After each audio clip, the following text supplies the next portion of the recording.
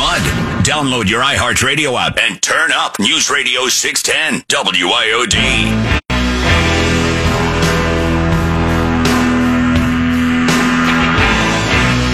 Working on lockstep to further deter Russian aggression in Europe and to address the challenges posed by China and to promote stability in the Western Balkans. Why do I get the feeling that the Frenchy French Emmanuel Macron is now a stronger leader?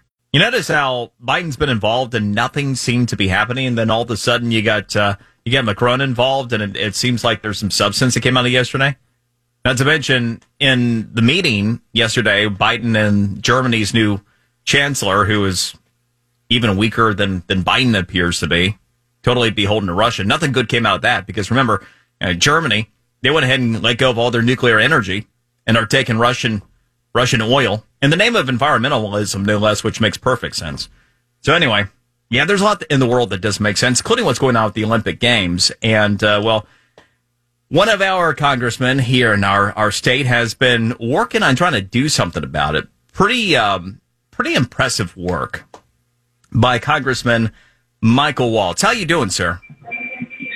Hey, doing fine. Fighting a good fight in the swamp.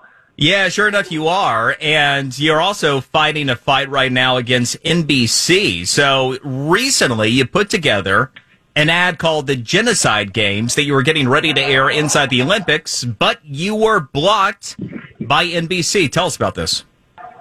Yeah, actually, I put together the ad with NBA basketball player Inez Cantor Freedom, who changed his name when he became a U.S. citizen to Mr. Freedom, which I love.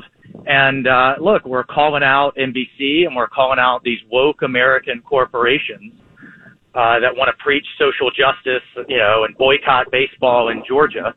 But then when it comes to millions of people conducting slave labor, being tortured, mass rape campaigns in China, much less unleashing COVID on the world, all of these corporations, Coca-Cola, Intel, Airbnb, Visa, suddenly they're mute and silent. So our ad called that out, and we want to point that out.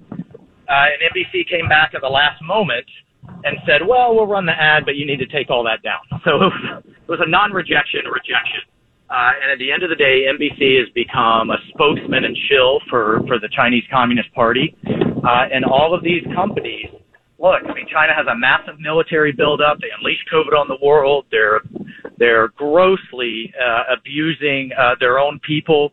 They're talking about replacing the United States, the global leader, and it's all being funded by these corporations. And so the message of our ad was, let's defund dictators, not the police, and to the American people, when you see Made in China, put it down.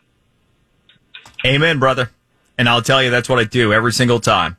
Check every label anytime my wife and I buy anything, and if we see that China label, it goes back, and it needs to happen. It shows the difference between where we were in World War II and where we are today in terms of corporate America and what sellouts they all are. I mean, it's long been evident what goes on with the NBA and woke hypocrites like LeBron James. But to your point, Michael, it goes much deeper. You're talking about, Atlanta, Coca-Cola, which is, in with all feet, one of the single biggest sponsors over there. And yet, yeah, to your point, they were behind the boycott of the All-Star game in Atlanta last year, which Major League Baseball ended up knee-jerk reacting to. I mean, the hypocrisy really couldn't be any greater. Well, listen, Coca-Cola gets its sugar from Western China that's literally being harvested with modern-day slavery. The cotton that goes into Nike shoes and apparel is being harvested from cotton fields with modern-day slavery. These people with shaved heads at the end of a barrel. That are coming out of concentration camps. It's disgusting. We're going to keep calling it out.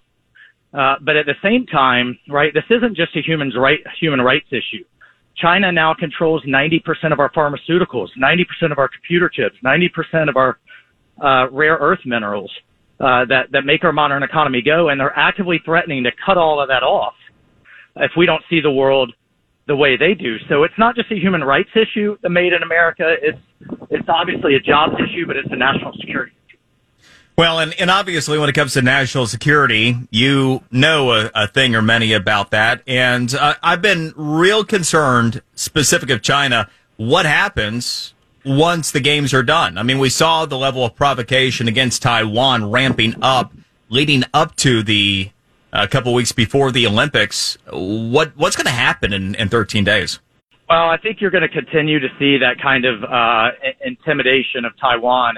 And here's why Taiwan should matter to the American people. If China takes Taiwan, they'll call it reunifying.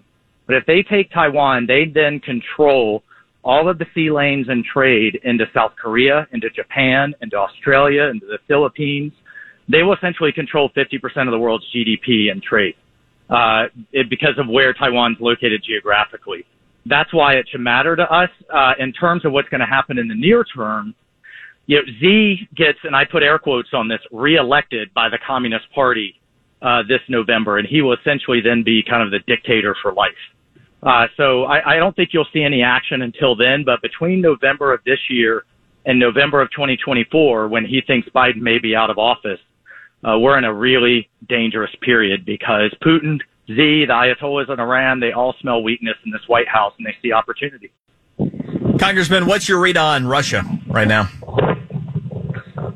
Well, I think Putin goes in. It's not a matter of if. It's just a matter of how big and how far and when. Obviously, the Olympic Games are going on. We just saw Putin and Xi standing side by side, and the message they were intending to send was clear, that there's a new world order and a new sheriff in town, and it's not led by the United States of America. Dictators love the Olympics. That's one of the reasons, aside from the safety of our athletes, that I called for a full boycott. I think he goes right towards the end of the Beijing Games, while the ground is hard and he has a window of opportunity.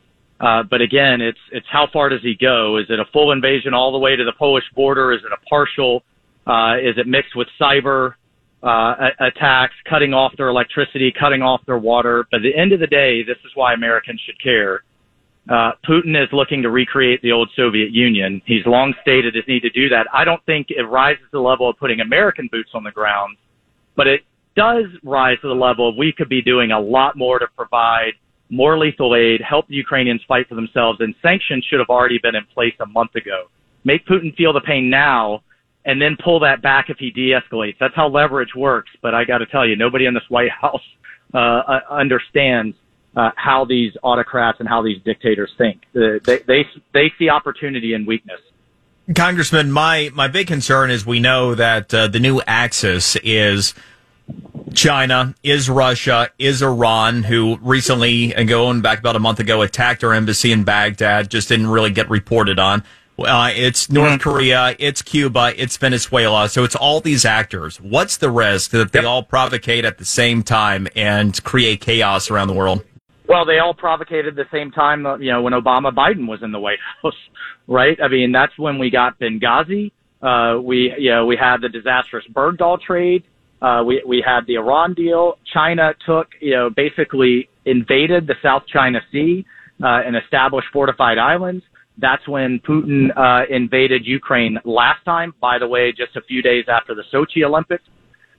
So we've seen this before because you have a White House and the team around Biden was the same one that was around Obama that believes America is just as much a part of the problem as it is the solution in the world. They want to apologize first. And if they can only just make enough concessions, then everybody will be nice back to us. And it's exactly the wrong approach. So I don't know. This has only been 1 year. And by the way, I haven't even mentioned the Taliban caliphate and the axis of terrorism between Hamas, Iran, and the Taliban in Pakistan. And just a year ago, we had the Abraham Accords, right? So I'm really worried about if we're going to make it and what the world's going to look like in another 3 years. We can't get to 2024 fast enough. Boy, isn't that the truth? May God bless you for shining light on all this and for fighting the fight. It is truly appreciated. Yes, sir. It's for our kids and grandkids. I don't want them growing up in a country led by democratic socialists or a world led by Chinese communists. So we'll fight that fight. Amen. Florida Congressman, retired Green Beret Colonel Michael Waltz. And we'll be right back here at the Brian Mudd Show. News Radio 610 WIOD.